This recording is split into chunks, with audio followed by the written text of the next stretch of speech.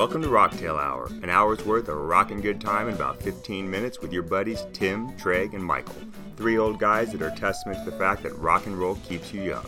In each Rocktail Hour, we bring you our favorite stories behind the greatest rock and roll tunes of all time and other interesting musings about the music and the rockers who inspire us.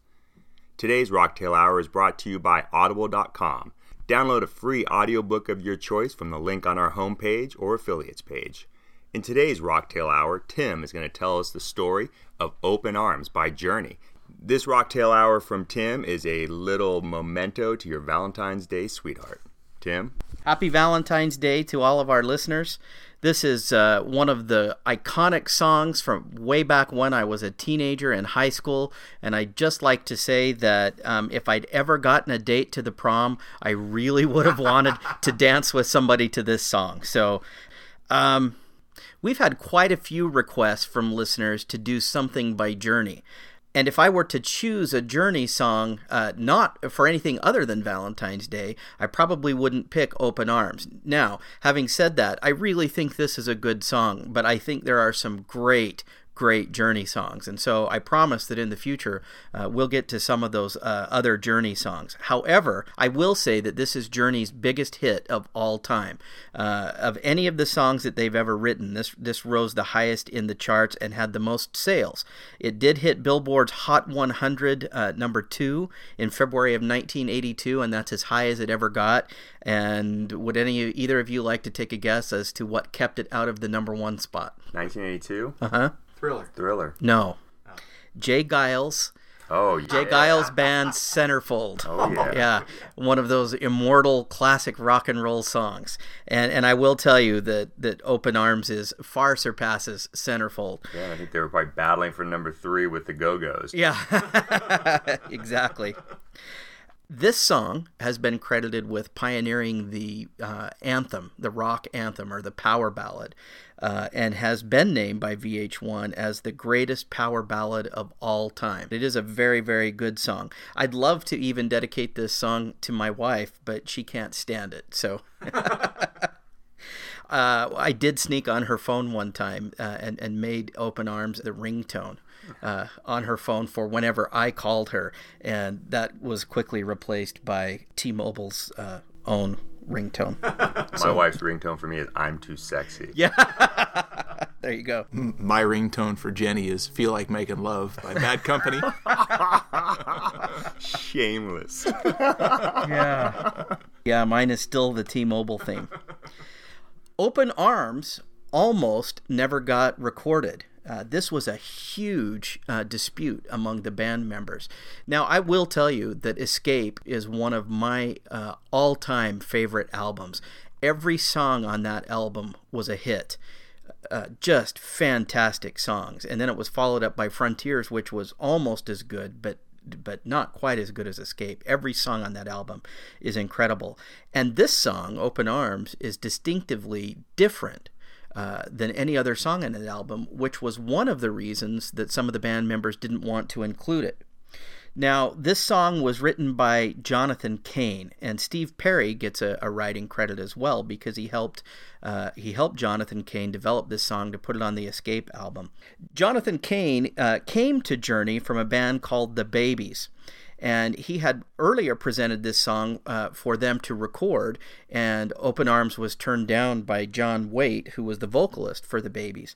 Well, he came to Journey at some point, and they were working on this album, Escape, and he pitched it to the band. Well, Neil Schon absolutely hated it, didn't want it to be a part of the album, and said it was completely different than any of the other songs on the album. In fact, Neil Schon said it was very syrupy and sounded really like it came off of the Mary Poppins soundtrack. He was very against it. Steve Smith, the drummer, he didn't like the song either, but Steve Perry really liked it, and he recognized that it provided him an excellent opportunity to really explore the vocals in the song, and so he helped Jonathan Cain made some revisions to it. And according to some of the research that we did, the studio sessions, the recording portion of this song were just a little bit tense because some of the band members were so opposed to it. But it was recorded, it was put onto the album, and very shortly thereafter, Journey began to tour. And the very first time that they played this to a live audience on tour, the audience went wild, which very quickly turned Neal Schon's opinion around about how good this song was. And I guess that Neal Schon came off the stage, they took a break, and said, that song kicked. And Steve Perry is kind of quoted as saying, well, I wanted to kick Neal Schon's because he wouldn't let it. He was so opposed to doing it in the first place. But very quickly became their most popular song of all time. This is the very first album that I bought on 8-track for myself with my own money and used it in my very own car that I had purchased for myself, a 1969 Volkswagen Squareback.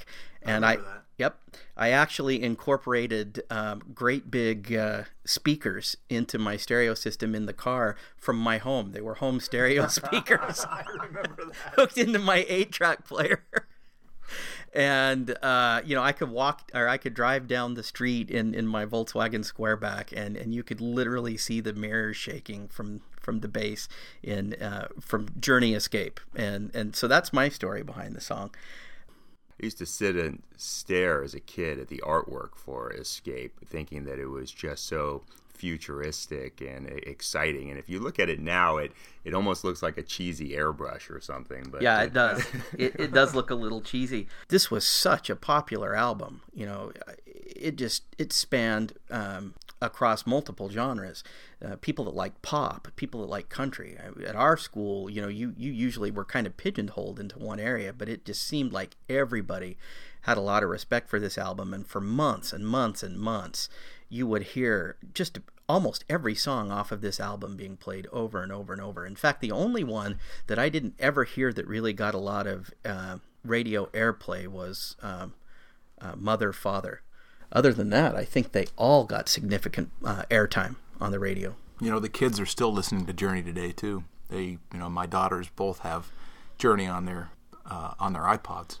Oh, and so this is a band and an album that spans generations too. Yeah. Well, and I will say that there's been some very famous covers of this. Clay Aiken didn't do a cover of this, but performed this and did very well on American Idol, allegedly. I didn't see it. And Mariah Carey actually did very, very well, especially in England with this song, and made it famous in its own right through her version. It's been included in many movies over the years, especially during the 80s. It was a part of Heavy Metal, which was a horrible, horrible movie that I don't recommend to everybody. But Cartoon? Yeah, the animated film, and some other classic 1980 teen romance movies, which I probably wouldn't recommend to my kids either. Having said that, it's just a classic song, and it's really funny because there's a radio station in Utah that plays all soft hits.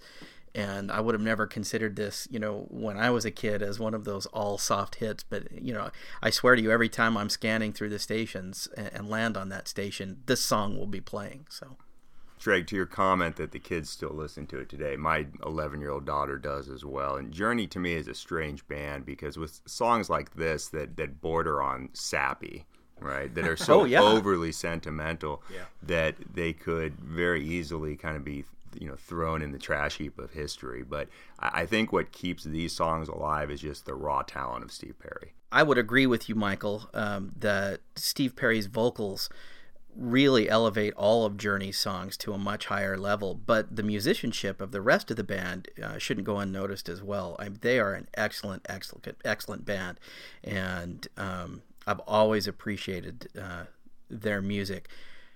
Steve Perry, when he released his his solo album in about 1985. That was a very interesting album because I was such a fan of Journey and such a fan of Steve Perry, and when I listened to the new solo album, I was really impressed. And I heard an interview with Steve Perry on MTV about how he had tried for years to get Journey to include some songs that had a little more of a bluesy feel. And you could definitely tell that that's something that Steve Perry was trying to work towards in that solo album. And that great song off of that solo album was again another sort of cheese-tastic song called "Oh Sherry," which was a huge hit for Steve Perry and really only successful and good because of his incredible vocal work. Otherwise, it probably would have fallen flat. One of my favorite Steve Perry moments was during the World Series a couple years ago. San Francisco was in the World Series, and their theme song for the series was "Don't Stop Believin'," and they were playing that in the stadium one day, and Steve Perry was there, and he was just singing at the top of his lungs to his song, and they got it on video, and they showed it up on the big board of Steve Perry singing along with his own song that was That's playing awesome. over the loudspeakers. I think that the video of that went viral on YouTube as well. Oh, that's awesome. As he's texting his agent to make sure he's getting a royalty. Yeah. Yeah. Thank you, Tim. That was an outstanding Rocktail Hour, bringing us the story behind Open Arms by Journey. For the listeners of the Rocktail Hour, Audible.com is offering a free audiobook download with a 14-day trial membership to give you a chance to try out their service. Audible.com has over 100,000 titles to choose from for your iPod or MP3 player.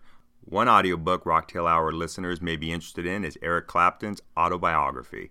Download your free audiobook from the link on our homepage or affiliates page.